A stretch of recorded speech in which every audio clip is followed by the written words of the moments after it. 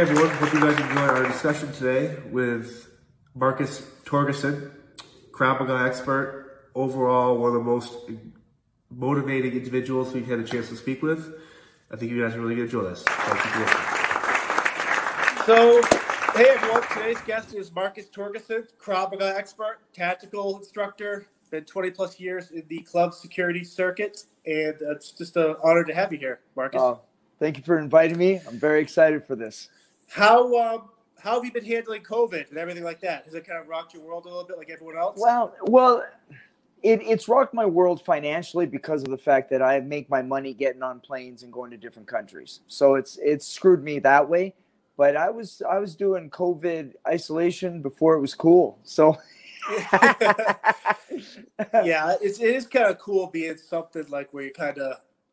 I obviously we both work with a lot of people. You have to deal with the public, but it is kind of there is something soothing about isolating yourself before all the craziness. So I'm not big on how it's ruined a lot of people's lives, but it's been educational. It's taking a step back and looking at how human beings are. I mean, we're predictable, right? Very.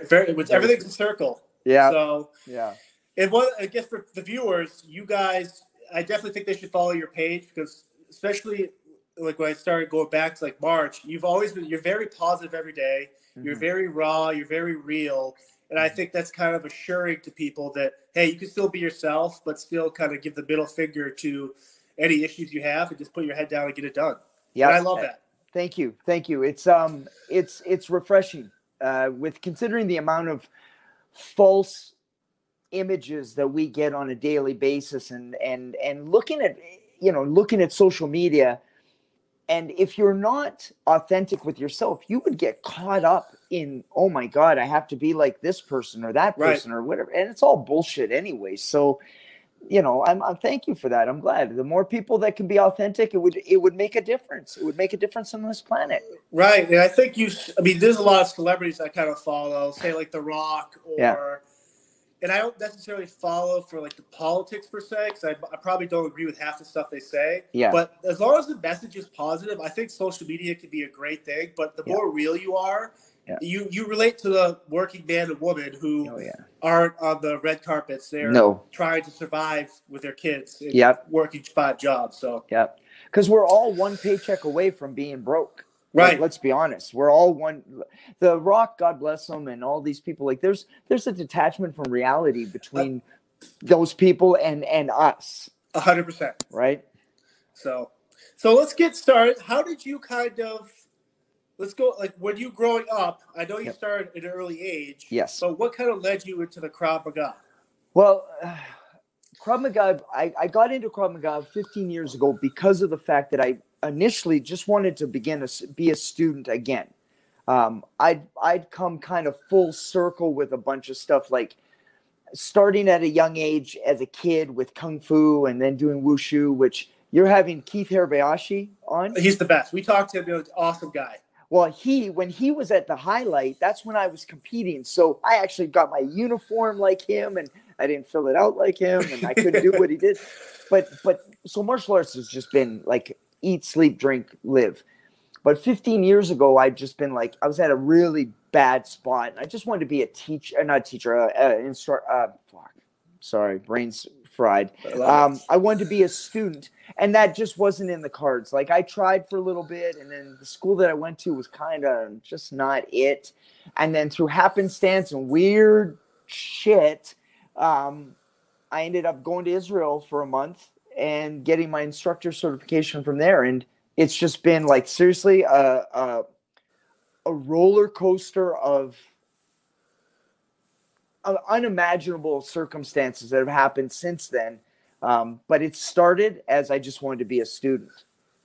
So you must be one of the only few non-Israeli instructors for that art, right?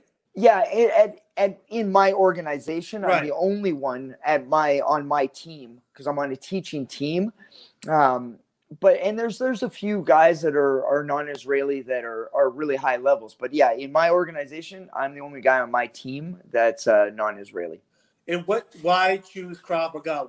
what in the beginning, what was the aspect that kind of drew you into that? Well, now, and that's why it's funny we tie into the nightclub security thing. When you're seeing fights on a regular basis, or you're engaging in fights on a regular basis, whether you want to or not, you get to see very quickly what works and what doesn't work. Now, my upbringing, I was not always a nice person, so I got to see some and do some bad things.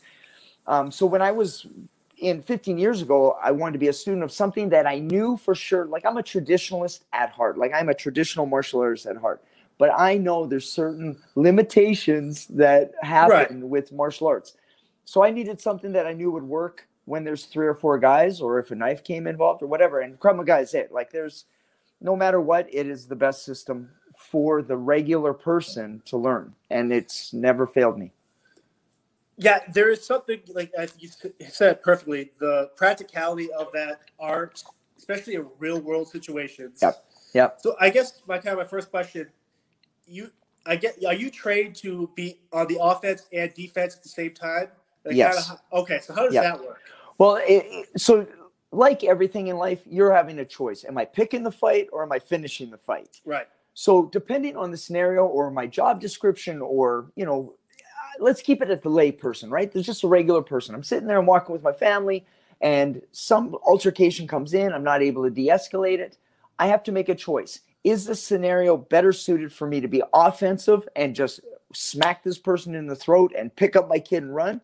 Or do I react to the scenario, deal with the thought, counterattack as soon as possible, and then scoop my kid and run away? So it really depends on which end of the spectrum you're going to be on in that given moment. Right. In terms of when I was going to the federal government, I did Secret Service for like 6-7 years. Okay. And so in training, we kind of got like the gist of Krav Maga, like disarming and just. Yeah. But I guess in today's day and age, law enforcement specifically, they're under such a scrutinized eye that even with the best training in the world, they have to always in the back of the mind, well, if I do that, I could be on video. They're going to sue me. So how do you, in part of your training, how do you kind of help with the mental aspect of that where, hey, your life you still have to save your life and save others? Yeah. Well, when it comes to law enforcement, and they're at this current environment or whatever you want to call it, it is such a shit show for our law enforcement. And because there's some retards who are just fucking it up for everybody, it's you're hooped. So I'm going to go with the same adage that has been tried and true. I want you to get home the way that you started your shift. Right. And yes, there's huge legal ramifications. Your union may not protect you and you've got legal bills. But if you're not able to hold your child, what the fuck does it matter? So when it comes to training and doing stuff, what bothers me about our law enforcement is because of the fact that they don't have the skill sets to either de-escalate because they don't have life experience, or when it gets to where you have to choose a tool, their first one is to go to that tool that may not be the best one needed in that environment. Right. Articulation. Yeah. And so, I'm all for guns and batons and tasers, but a lot of times you can take care of a scenario, and I'm not saying like soft versions. I'm talking about you can put a guy in his place without having to go to other tools, and that's where the legal ramifications come from. Now, I grew up in a generation where, when we would talk shit to cops and say, like, what's your badge number? They'd go by and say, here's my badge number, and boom, you take a shot in the mouth. You can't do that now, obviously. Right. But I'll tell you right now, I was less mouthy when I knew I was going to get an ass whooping. Right. So I'm not saying – I just think that because of the fact that there's so few bad apples that have ruined it, that the easiest solution to many problems is talk. If that doesn't talk, a good slap does wonders before you have to go to something that's going to change the course of a lot of lives. Right. Somebody just brought up about the when I was talking with Keith Cook, we kind of transitioned into the fact that, hey, we're both pro guns, Second Amendment, die for that right. But just because you could have that right doesn't mean you should own a gun. and that you have to be able to train with it. And so we kind of discussed like, hey, just because if you're pulling out a gun, like you might be able to take care of the situation without pulling the gun out. Yeah. And so it's fascinating to kind of hear similar mindset like that. Yeah. And it's funny because I honestly haven't been able to, like, he's always Keith Hirabayashi to me. Right. Okay? Yeah. Master Keith Hirabayashi. Yeah. And so I don't know. I didn't know he was Pro 2A or whatever. And I'll say this, as a Canadian, I was born in Canada. So the gun culture is different in Canada than it is obviously here. But I'm a big believer in anything. Obviously, I can take this bottle and I do the bad things to you with it. Right. It's not good. It's what's in here that changes a tool. A gun is useless without somebody pulling the trigger. But as you said, without any training, that gun is just a fucking vehicle. Jesus Christ, a car. Right. I take a car, I fuck up somebody's life and that's with a license. Right. Allegedly, I'm supposed to be okay with that. Right, because you can do a 3-point turn, you're okay to kill a crowd of people. In a heartbeat. Right. So I think that it's easy to blame firearms or wet knives, or it's easy to blame the tool, and that takes the responsibility and accountability off of the person. And I think that's unfair because you have retards with guns and you have good people with guns. Right. The gun doesn't change. It's the person doing whatever they're doing with it. You know? And we have a huge amount of new first gun owners now in the last, oh my God, the insane. Huge. Yet that same mindset of, well, now I have the gun. I've gone to the range. I put a couple of holes in there. They hit. I'm good. You know, it just scares the shit out of me because somebody's going to fuck that up and say that it's the gun's fault. It's not the gun's fault. Right. It's not the knife's fault. It's not the beer ball. It's not the car. It's the asshole driving it. Let's throw the accountability to where it belongs. Right? Right. In Krav Maga, do you guys train with specific weapons, or is it something where, hey, depending on the situation I'm in, I may have to break this beer bottle, or I got to grab this pool stick? Do you guys train specifically for weapons, or is it, hey, given the situation, this is what you can do? Yeah, I can't say that. And now I don't want to speak for the entire Krav Maga community because individuals do different things. But I believe that, like, we will train somebody with regards to a gun or a knife because of the whole disarming thing. And you need to know how that tool functions. Right. Otherwise, you know, it's ridiculous. But I believe that if I bring, like, let's use a baseball bat. You break into my house and I use a baseball bat. That's not Krav Maga. Right? Right. That's me using a baseball bat against a fucking asshole. Right. But if you're going to use the tool, I believe that you should learn how to use it. I'm not a big fan of disarming, personally. I'm not a big fan. The only thing that I would disarm is maybe a handgun within the right parameters and all the stars in alignment. Then we'll talk about disarming. But knives, sticks, stuff like that, man, I got to deal with the idiot and I got to get out of there. And I think that there's a little bit of romanticism in this stuff that, I'm positive you've had some altercations where you've seen that disarming is not going to happen. It's not going to happen. It's not a perfect situation. You're not on a mat. You're not with perfect lighting. You're not with a role player that's has going a specific with you. Script. Yeah, just to get you to go. Okay, cool. You passed this test. So right. No, ain't gonna happen. Because it is so real, the Krav Maga training. Does it make training difficult because you can't actually, like some martial arts, you can do the kicks with the pads, but with you got the Krav Maga, it seems more aggressive. Yeah. So how do you train and how do you keep people safe? Well, there's I think aggression is probably the hardest thing to get a student to be, especially considering that most of your students are going to be good people. If they're good people, aggression is the hardest thing to get them into. But, you know, hitting pads or having headgear, things like that. I mean, my stress inoculation is still my favorite way. Exhausting the body and letting you see just how stupid you are going to be when this actually happens in real life is the safest manner that I've found to give some form of reality to it. Right. I think that sparring is not really our thing because we don't spar in real life. So, you know, I'm hitting with bad intentions.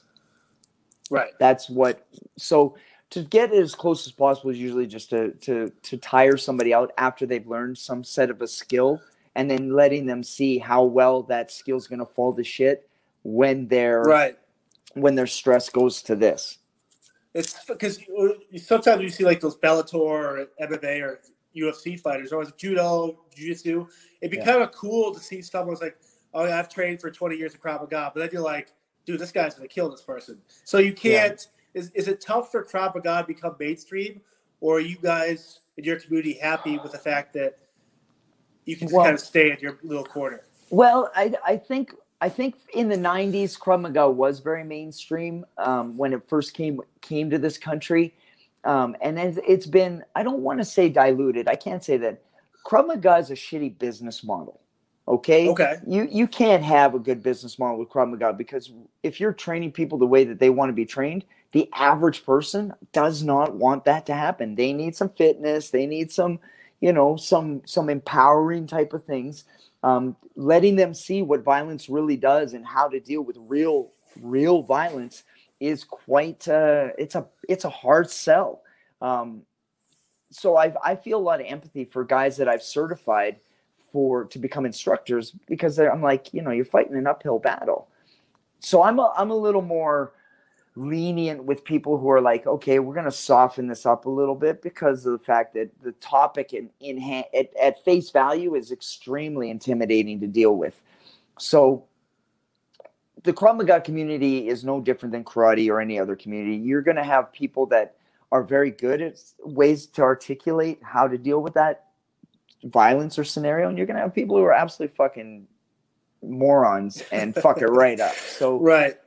And because human beings are human beings, it doesn't matter whether it's your industry, martial arts, car sales, it doesn't matter. You got people who are good at it, and you got people who are just should not be fucking doing it. So what is the toughest part of being an instructor for Krav Maga? What you just said? I think so. For me personally, the hardest part for me to convey to guys and girls who are trying to be instructors is I know that they're having an uphill battle, because the line between educating and empowering and shedding too much light on a subject that's going to terrify people is a razor's edge. And I think the best thing about being an instructor for my instructors that I've certified is empower, educate, empower, and allow them the growth at the speed of which they're going to grow. I could teach you, and your growth rate would be accelerated because of your life experience. I get somebody who's come out of a domestic violence situation, and I can't sit there and throw the same tools of education to them as I would for you. So it's got to be, and it's easy for me to say that because of my experience on all platforms. But a new instructor, it's very difficult to sit there and, well, how do I teach the same thing 6 different ways? Right. And that's just experience. And you're always learning too, I assume. Oh my God! So that's probably what makes you a really great instructor, because you're not afraid to learn or adapt. Yeah, and I think the day that you sit there and say that, no, I have nothing to learn from that individual, I think you've started your own cancerous behavior and believing that your shit doesn't stink. And I got a real fucking problem with that. Right. Yeah. What is the grading system for Krav Maga as you move up? Well, now, like everything else, different older systems before we evolved, like our system has a patch system before we used belts. But in our system, in our organization, it's like there's 3 levels. There's a practitioner level. Everything has 5 ranks. Practitioner level 1 to 5, graduate level 1 to 5, expert level 1 to 5. I think actually they might have upped it to 6. So, you know, it's and you need that to have a structured system. You need something where goal-oriented people are like, okay, I did my practitioner 1. Let me go to practitioner 2. I'm not a big fan of ranks. I'm just not. I've got people that I've trained who are practitioner level 3, and their understanding and scope of the system is greater than people who I've had who are at graduate level 5 and almost at an expert level. rank, man. When you're getting your ass kicked, they just don't give a fuck. I get one guy who's been like, hold on a second, before we fight, what rank are you? Right. Because I need to get my system, my head ready for this fight. Fuck, man, they don't give a shit. Right. Bad guys don't give a fuck. In the real world, you're not going to have that bow or that handshake before or after. So nope. And and that's the one reason I love Krav Maga is just because of the fact that there is no rules. I can spit, bite, pour coffee on. I can take a fucking chair and ram it up your asshole. I can do whatever I need to do so that I get home safe to my family. Right. Yeah. So we're going to kind of transition into your kind of club security background. Right. How important is customer service in your industry? Well, let's be honest. If you haven't got any customer service or people skills, you're going to be fighting every fucking night. Yes. And then your managers are going to be like, you know what? You are bad for business. Right. And you're not going to have a job. I found that a lot of times we'll do like these events or kind of like red carpet events. We'll be like, oh, I'm a Gold Glove boxer. I'm a big muscle bound dude. I lift weights all the time. But man, 9 times out of 10, that person's the worst. They're already aggressive. They don't know how to communicate. Yeah. They can't articulate putting hands on someone. Yeah. They're a liability. And so that must be, as you do work in the clubs and you work with a team of people, you have to ensure that everyone is on the same page. Yeah. Yeah. And I mean, now I was really fortunate. I've been, in the time that I worked in clubs, I worked with a plethora of different personalities. And then near the end of my time in the clubs, I worked with a group of us. There was about 6 of us, and we worked 2 different groups. Like we basically would uproot and just go to a different club. And we went almost 3 years without an actual fight. Right. Like, I mean, not talking about, you grab somebody by the underwear and throw them out, but an actual fucking go. We went 3 years, and that was a large portion of articulation and reading other people. Like, I had a nickname. One of my guys wrote a book about our times in the clubs, and he had a nickname that I'm going to copyright it soon. He called me a Tasmanian devil with Tourette's. So in that way, I was a liability. So if I was starting to get to that point where I was a liability, one of my guys would come in, we'd deflect, and then somebody new would do it. And if you work as a team, because everybody's got that one person, man or woman, that will push your button where no matter how pleasant you are, you're like, you know what, I'm going to fucking headbutt you. So as soon as you just segue out of there and replace it with someone who can articulate easier on how to deal with that individual, then you're not going to have any fucking problems. Now, remember, managements are cocksuckers. They're the fucking worst because they don't really give a shit about you one way or the other. They want the end dollar. Yeah, they don't. Right. They want that customer to drink a shit ton, get overserved, pay their bill, and get thrown out, all in a pleasant bow so that they'll come back next week. Right. How often do you watch Roadhouse? I have seen it. I've seen it probably over 200 times. I love it. As I get older, Sam Elliott's character becomes way more enjoyable to me. I love that. Yeah. What's the worst injury you've ever had doing that type of work? Bottle across my head. Man. Yeah, it's my fault. I should have known. All the fucking signs were there. I took eyes off of, and it was a woman. A woman cracked me. All my altercations, the bad ones, have come from women. Dealing with their boyfriend and then taking eyes off of her and. Right. Yeah. Do you still actively? I kind of picture you now, almost like overseeing, like going in there as like a risk assessment and kind of overlooking teams, or are you still getting in there and just kind of? No, I've completely detached from that aspect of it. Now I have gotten, through friends, or I have young guys who are like going into clubs, and I'm like, okay, look, here's what I basically just don't do the following things, and you should have an easy time, because you can't educate somebody on how to deal with somebody until they get some feeling, right? They got to get they got to get punched in the face a couple of times before they learn that, okay, maybe I shouldn't use those words. And nothing you or I are going to say is going to change that. Right. And just to kind of circle back with Krav Maga, there's that real world practicality of it where these are the real situations you're going to be in. Yeah. And in any security situation, no matter how How many times you're looking at hands, eyes, hands. If it's your time to get a fucking altercation, it's going to happen. You cannot, there's no, like, you know as well as I do, so the word security is the stupidest word ever, because you can never be secure. There's always going to be a time where you're vulnerable and something bad's going to happen. Look at Las Vegas, the shooting. Yep. That stuff like that, or like Manchester bombing with Ariana Grande, you're just kind of like, and I hate Monday quarterbacking. I'm sure you hate it too. Oh, yeah, but yeah. To study and to adapt and learn, you almost have to. But Yep. What could you have done? There's nothing you and I could have done with a team of 100 badasses. Like, you couldn't. So nothing. It is kind of scary. It almost gives like a kind of a false sense of like, oh, security. It's going to be okay. Yeah. And you know what? 9 times out of 10, there's going to be no issues. But no. How do you train mentally and physically for something you can't control? It's a weird mindset to have. Well, it is. But if you mitigate it to the point where you're like, okay, first of all, I'm going to die. So if, let's say I'm in a scenario where I can't escape, I can't do anything, and I've got 3 or 4 dudes. I have a very simple answer for it. The first guy that comes towards you after you've done everything, the first guy is going to, I'm going to be going to intensive care at best. Right. So I'm taking one guy with me. Now, when the police come and they interview me in intensive care and they're like, well, who are the people that attacked you? I want the nurse to be like, well, in his right hand, he had an ear.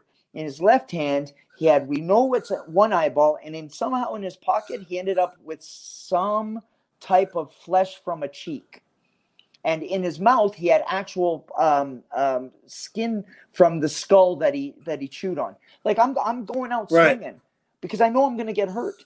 Now, I know that psychologically, if I sit there and I tear the ear off of one of the guys, the other 2 are less likely to engage in that fight. So I just have to fuck up the first guy really, really badly, and I don't have to worry about the rest of them. Now, as soon as I fuck up that first guy really, really badly, I'm going to jail.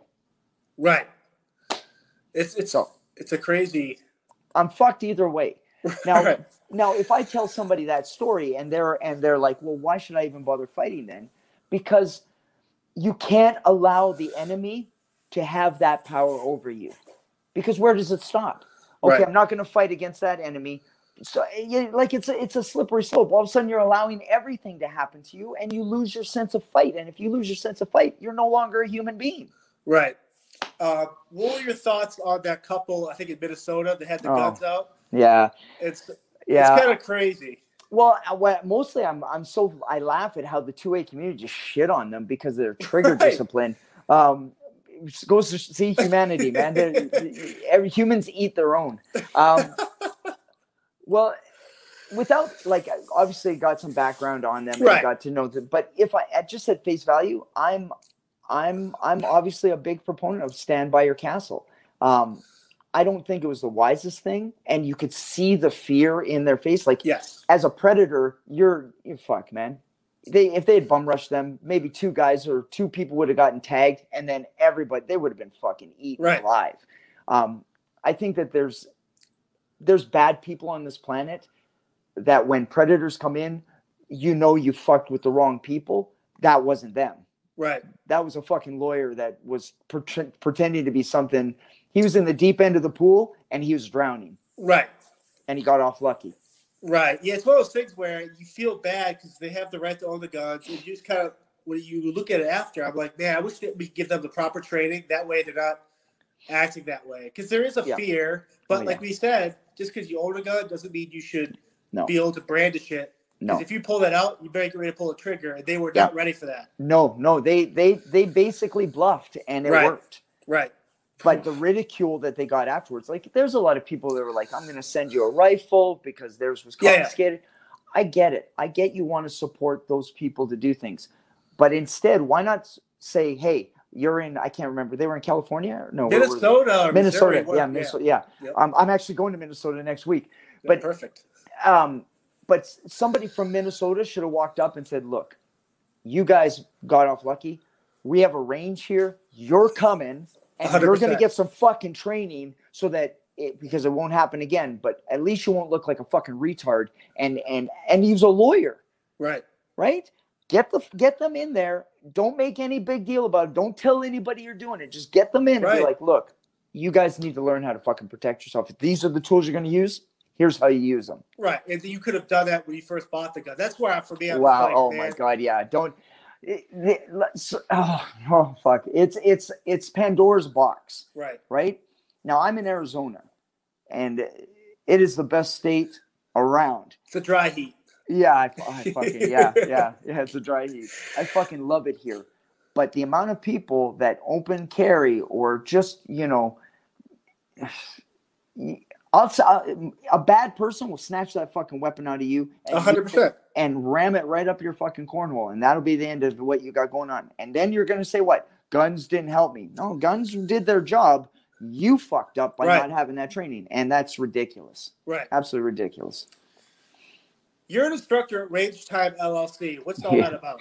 Well, Range Time is just a phenomenal place. So where they get confused, like, oh, it's a range. Well, it's not a live fire range. So they use simulators, the same as the military used to work on their marksmanship or drills and it can also be fun. So it is ideal. Like if let's say you had a person who's a first-time shooter.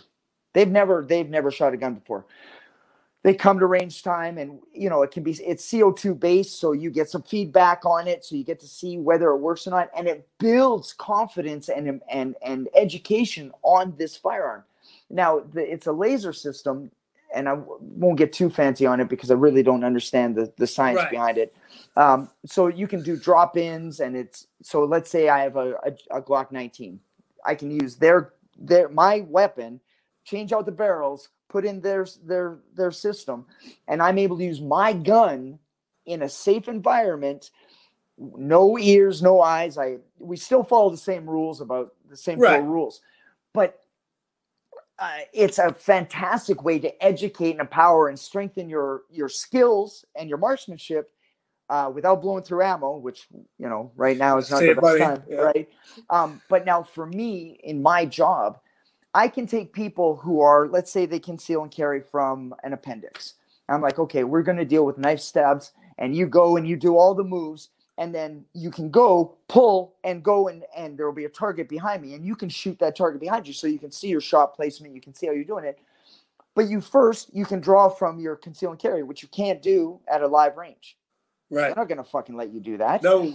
No. And I can stand in front of you with the knife and stab you. You can do all your moves and then pull your weapon and shoot, which you can't do at a live range. So the benefits from what I do for a living, it's like a fucking kid in a candy store. We have like a kill house, a modular kill house. So I can do home invasion stuff, and we can work on your how you deal with a home invasion situation. It's like Disneyland for me over there. It is absolutely the best location or scenario I could ever have asked for. Well, it seems like it kind of contains some of your Krav Maga, some of your club stuff. Yeah. And it's some of your just firearms. Yeah. That sounds awesome. Where's that based out of? It's in Phoenix. Okay, awesome. Yeah. It's phenomenal. And the ownership, I should say, because there's a guy, but there's 2 main guys there. They're both Marines. And it's not intimidating. Like the worst part about a range, in my opinion, not coming from a gun culture, is the bullshit that I gotta feel when I walk in. Oh, who's this person? Like the posturing in a gun range is absolutely fucking ridiculous. Like I don't go to gun ranges because I don't need fucking Joe BDUs with his open carry fucking, and he's 70 pounds overweight. Don't fucking tell me how to fucking shoot a pistol. I'm sure you can. But you can't even access your pistol because you're 70. Yeah, right. Big fucking deal. You can't use that gun in 90% of the situations. Now, when you do have to use the gun, I am obviously a big proponent, and you better fucking know how to use it. Make sure that you're good under stress and that you're familiar and you're good with the fact that the background and all of that stuff. Yes, it's a perishable skill. Yes, I want you to get to use it. But don't think it's the fucking end-all, be-all. And knife people, gun people, all of them, they fucking hate me because I'm like, look, man, it's a fucking tool. I can do as much damage with a fucking pencil, not to John Wick it or anything, but I can do as much damage with a pencil as I can with a gun or a fucking a knife, right? Right.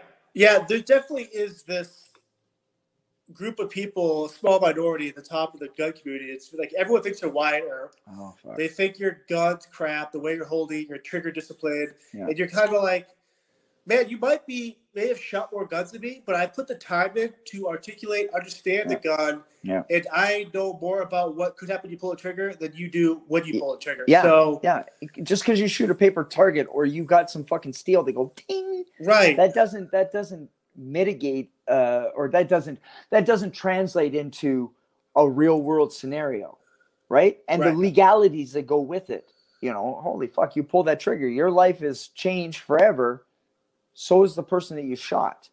And don't give me that fucking, well, he was a bad guy, he deserved it. At the end of the day, you still have to go to court and look at the family and say that little boy and be like, yeah, I'm the one who took your dad away. I don't give a shit if your dad's a piece of shit. That kid doesn't know that his dad's a piece of shit. 100%. Right. He's looking at the guy who shot his dad. Right. It's that circle again where it just... So one of the, like, touring, when you're with a band, like, you'll go to these venues where you kind of like, no cameras, but it's like knife, gun, grenade, cool. But someone like you who has the training, you can walk in with a pen or a pencil or a knitting needle. And so it kind of changes the way I think, where I'm like, man, anything in here is a weapon. Yep. And once you realize that, you can kind of adapt to the situation. Without a doubt. And how hard is it? Like, okay, we're going to really make this ugly. You've got your principle. Everything's good. How hard is it to really, to bring in a small vial of acid?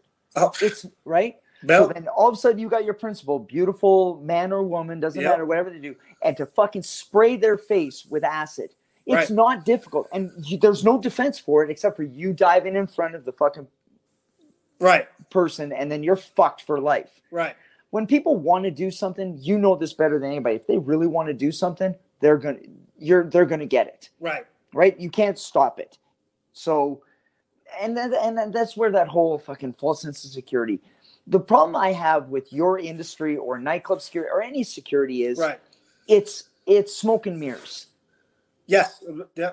And you're not paid anywhere near enough ever for the job.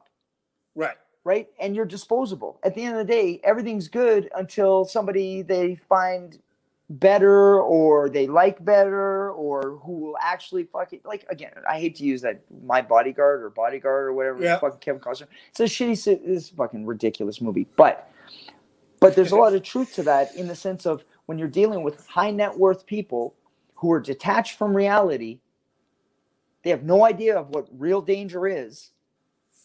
And you've got to try to fucking educate them on their own safety. Like it just, the industry frustrates me to no end because of that. And it doesn't help the fact that they can all go train through you or through whoever. Yeah. Yet you'll always have that group of people that they're the friend or the cousin because they used to throw thrust kicks in high school and wrestle. Now they're the bodyguard. It's like, you look at them like, man, did you advance the show? Like, do you know like the routes out of here if there's a fire? Like, they're like, oh, well, I can fight. So it's absolutely well, fuck. That's a whole different day's conversation. So how do you stay so positive and kind of just upbeat? Well, because I have bad days, right? Okay. Yeah. So I mean, I try to be as transparent as possible with the fact that there's many days I wake up and I don't like who I'm looking at in the mirror, and I've got gremlins and demons just like everybody else. Right. And as long as I understand that I'm doing the best I can at this very moment, this second right now, and do my very best to not live in the past and not keep my eyes too far forward, all I can control is this moment right here. Right. So if I can try to smile more than I cry, and if I can try to just make one person smile more than they cry, then I've done a good job. And that's a lot of times that's what keeps people from fucking sucking on a bullet, man, is just they say hope should never be a course of action, right? Right. I had this conversation with a good friend of mine, Johnny Primo.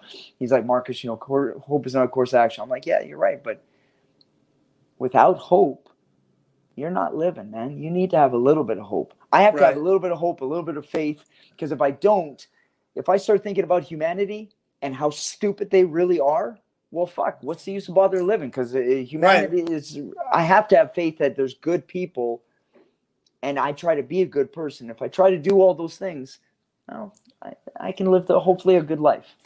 One of the things I love about you, and I think everyone should, again, look at your videos and your content you put out, the fact you are like a real gritty person. Yeah. And it's soothing to kind of be like, man, this is someone, I mean, I hate the term alpha male, but someone that's proud of who they are. Yeah. You're a warrior. And I think it projects like, hey, I can do that too. Like, I can be positive. And I think that is so essential. Well, and I think, and how hard is it really? Like, how hard is it for me to walk up to you if I see you and we introduce each other and be like, hey, John, how are you, man? You good? Right. Everything's good?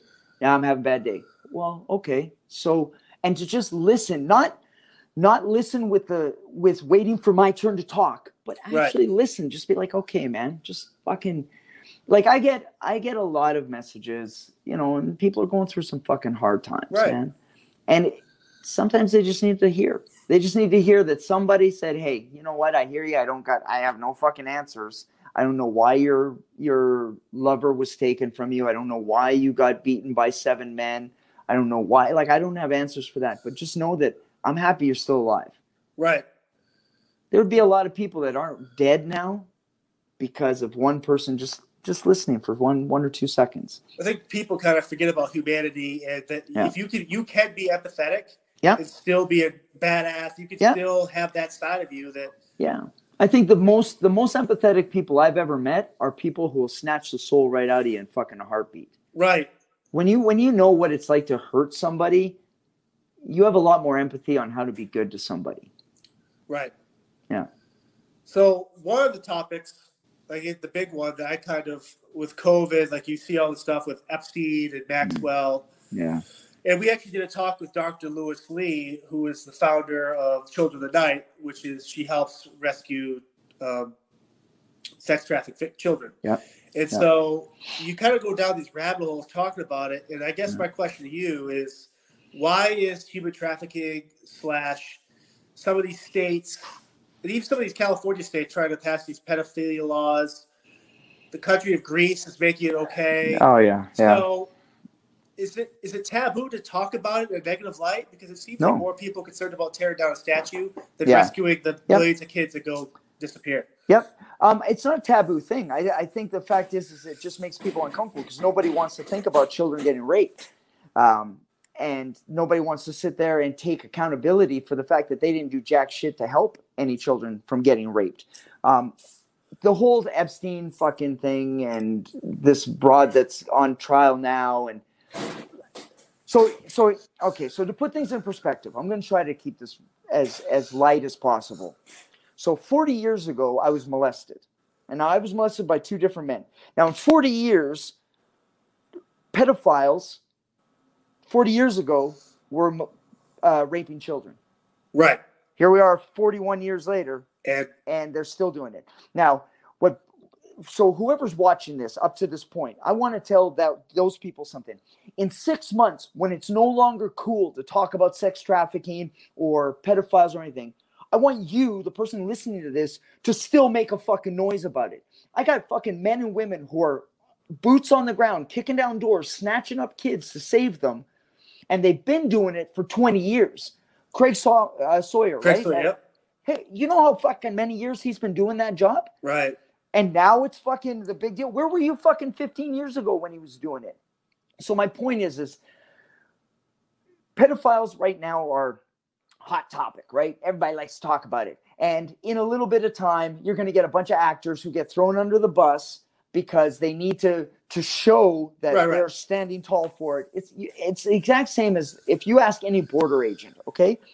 And you talk about the cartels or anything, and they throw away millions, hundreds of millions of dollars of product to the border to catch it so that the billions of other can get clear sailing. That's basically where we're at, the pedophile situation. You got a bunch of high names that are about to get thrown under the bus, and then society will be like, yeah, we made a difference. But they're just doing it so that all the thousands, tens of thousands, hundreds of thousands of other kids that they're snatching and raping aren't good. We just fucking deflect. Let the masses, let those sheep sit there and feel like they're doing a good thing by standing up. Fuck them. The best way to sit there, and I want pedophiles to be afraid. I want them back the way they were before, where they had to do shit really covertly. I want them fucking scared shitless because men and women in all the communities are watching everybody else's child. Who's that? That's my Uncle Bob. Bing. Hey, Joe. Right. I got your daughter here with an Uncle Jack.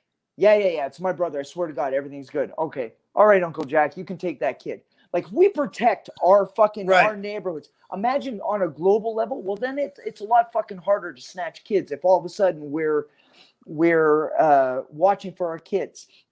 I'm sure you saw the video. You saw the video in China, kids playing. Monkey comes by on the thing. What the hell? That was a trained a trained animal. Right. So if you want the scope of how big this is, you've got men and women who are training animals to snatch kids. It's a $1 billion industry. Right. It's bigger than oil right now. It's insane. And it's always been bigger. It's always been. So where I get frustrated, and I really am, like, I was happy you wanted to talk about it, but I'm frustrated to talk about it because I get angry at the fact that pedophiles have power over their victims because of the fact that don't tell anybody. It's your fault that it happened. First of all, if you've been molested, it's not your fault. So fucking try your best to let go of it. Don't let that fucking man or woman who molested you have that power. Be like, you know what? Fuck you. You got me that time. Now I'm going to be an advocate for other children because I'm going to, whatever you're going to do it. Right. Whether that's just watch over kids or whatever. It doesn't matter. But be a loud fucking noise. I have this hashtag that I've been doing for fucking ever. Be a nightmare for bad guys. Now, it's got a multitude of different meanings behind it. But today's meaning on this show means be a nightmare for those fucking sex traffickers who are profiting off of our kids. And be a nightmare for pedophiles by knowing that if we see you and we catch you, bad things are going to happen. Don't leave it to the legal system because they're not going to do a goddamn thing about it. They're overfunded or overworked already. Sex crime units are getting cut. Right. It's not by accident that they're getting cut. Right. It's one of those things where you're like, you feel for the victims, but at the same time, there's countries out there like Greece that are now making it okay, in a sense that if you're 13 or whatever, you could have been. It's like it's a weird. Yeah. I wish there was more that could be done for the victims, but I think this goes so high that we'll cut the head off, we'll cut the feet off some of the celebrities. Prince Andrew, okay, cool, but we're gonna protect these snakeheads growing. Yeah. So in 40 years, when I'm talking with Marcus, the same shit's happening again. Yeah. And the best way that we can help survivors of any of this stuff is, one, to let them know that it's okay to feel the way they do, but we need to let the victims, their accountability has to be on themselves. Don't let them have power. Stand tall. It's not your fault.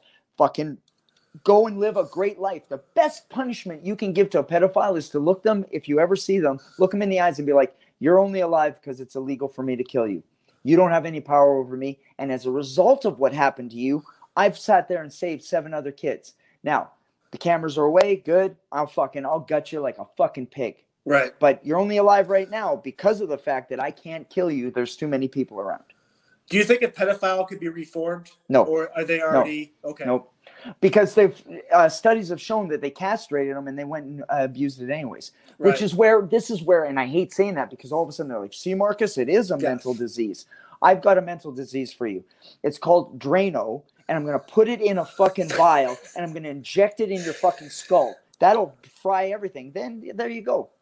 Like I have zero. When it comes to people who rape or like rape women, right. I'm sorry, I should say rape in general. Just if you rape someone, you are no longer a part of our humanity. And if you don't believe me, look at our jail systems. So here we've got the worst fucking people on the planet. Worst. I mean, the fucking degenerates of society. Who do they kill? Yep. And that's why they segregate, and they'll still get them. Yeah, we had that Boston Archdiocese Gagnon, I think, a couple years ago. Mm-hmm. But he was part of, like, obviously the issues of the Catholic Church, and they put him in general pop. I think with literally in a day, they, like, these hardened guys are like, these people that literally shot and killed gang members. Yeah. They're like, we don't want that here. No. Yep. And so I don't want to say it's cool to see that type of structure, because obviously they're in there for a reason. Yeah. But I wish that type of mentality was everyone thought that same way. It's some sort of, hey, justice is justice, man. Right. You can't sit there and say that it's a bad thing, because the people that say, you got a lot of bleeding hearts who are like, no, everybody deserves to be tried, and I get all of that. That's great, because it's not your kid. Right. When you find out that your kid was violated by this individual, and you can look me in the eyes and say, you know what, I still think he should go to jail because I believe in the legal system, I'm going to say, you're right. He should go to jail, but put him in general population. No special treatment, no nothing.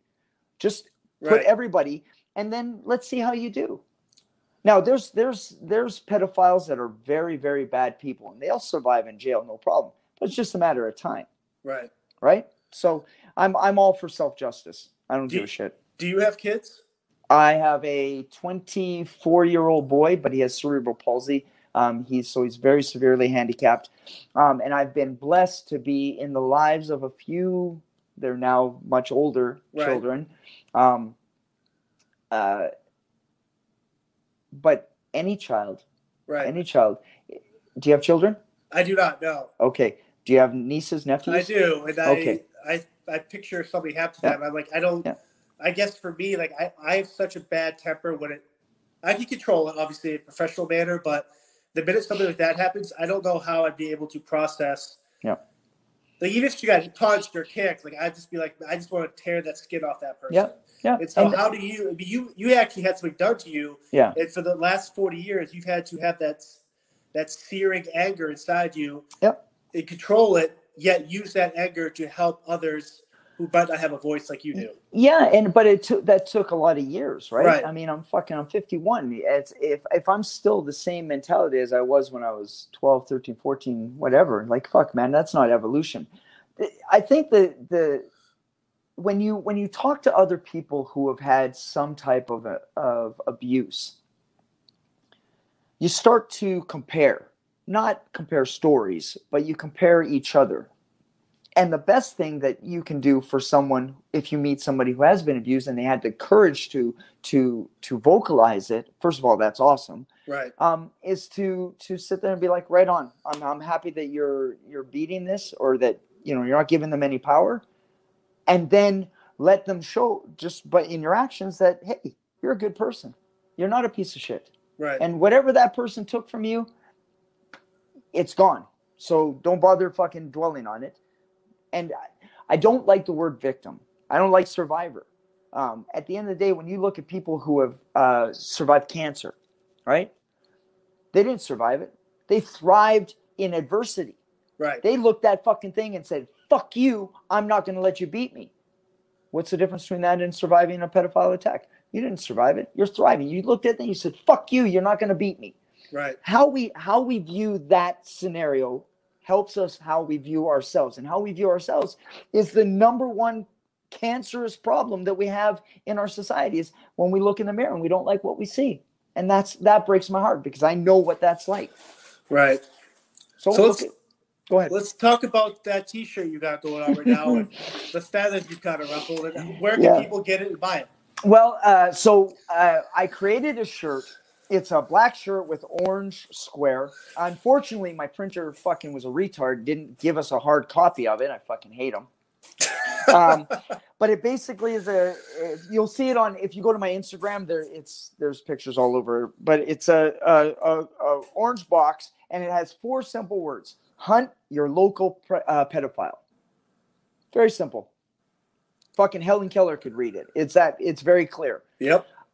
And I've got, we did a pre-sale that we ended on Sunday, and we sold a decent amount, not huge. I'm a little disappointed in the numbers, but then I'm also excited for the fact that we still did, some good numbers on it.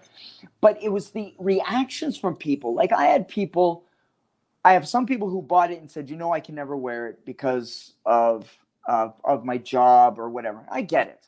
Right. I get it. But I had people who were like, well, I'm not going to wear it because I'm giving them a platform.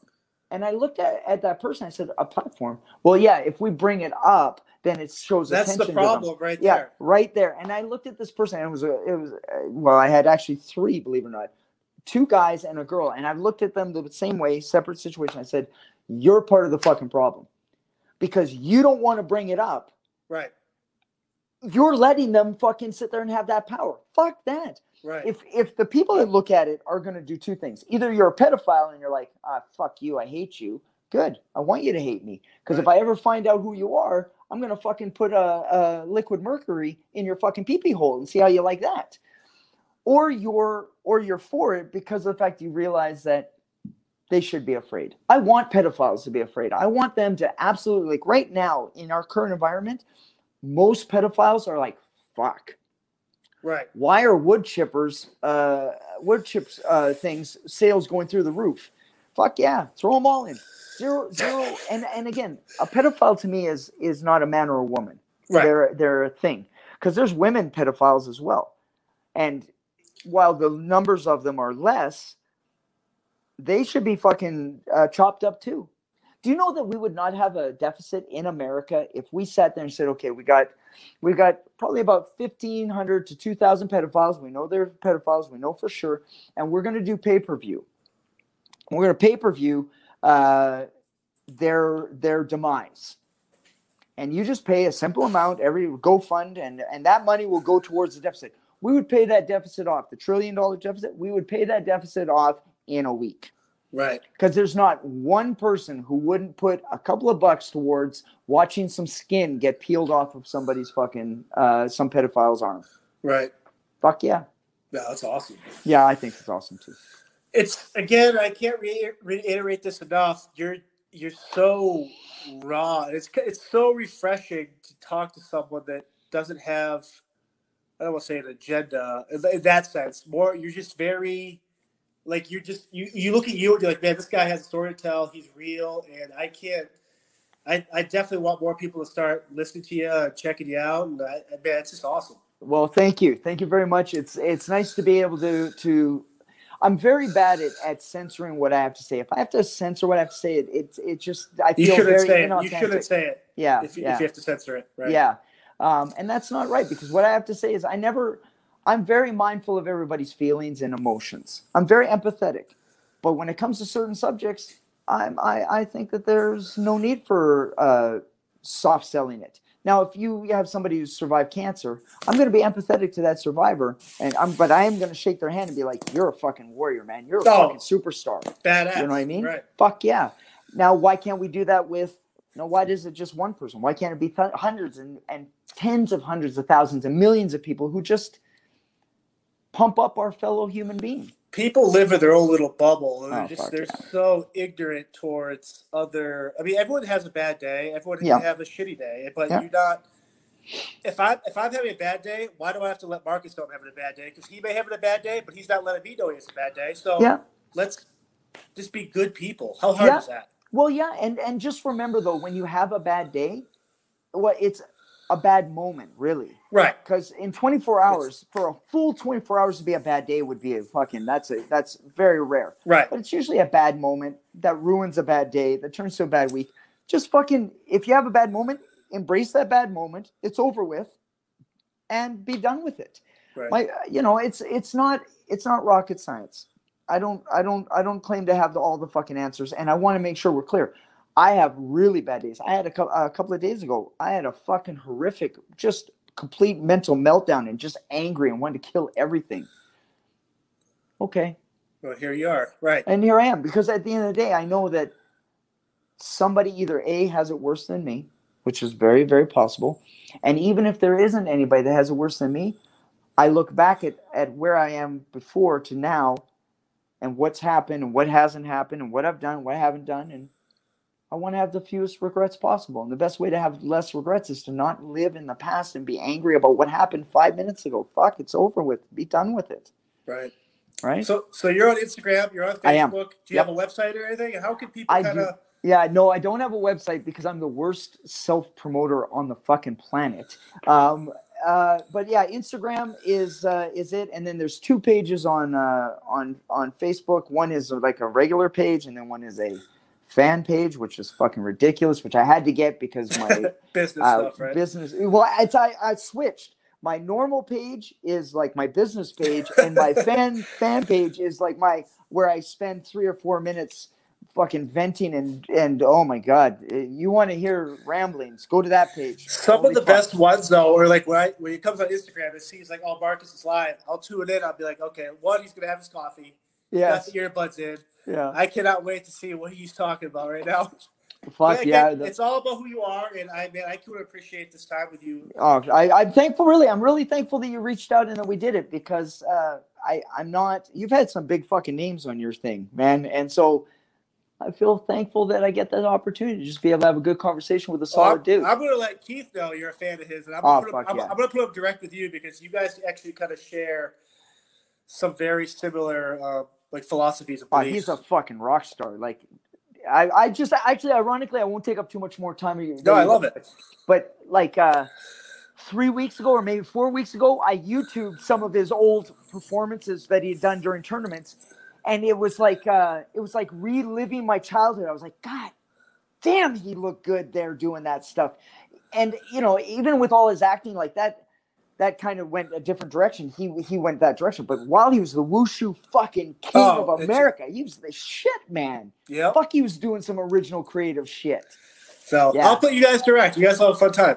Yeah, thank you. Ironically, the style of karate that I took, his brother or somebody related to him ended up doing the same system. I was in Boston at a summer camp, and this guy, something Hirabayashi, I was like, right. Are you related to Keith Hirabayashi? And, you know, he was like looking at me like, who the fuck are you, buddy? I'm like, you're a little fucking green belt or something. But I was like, yeah, we're related. I was like, that's fucking cool, man. The guy I idolize in one style of martial art is related to this fucking douchebag that's actually wasn't a douchebag, but I probably just caught him at a bad day because I didn't know. I was fucking younger, so, you know, I probably was like, hey, what are you doing? He was in the middle of fucking something important. I'm like, hey, right. Fucking idiot.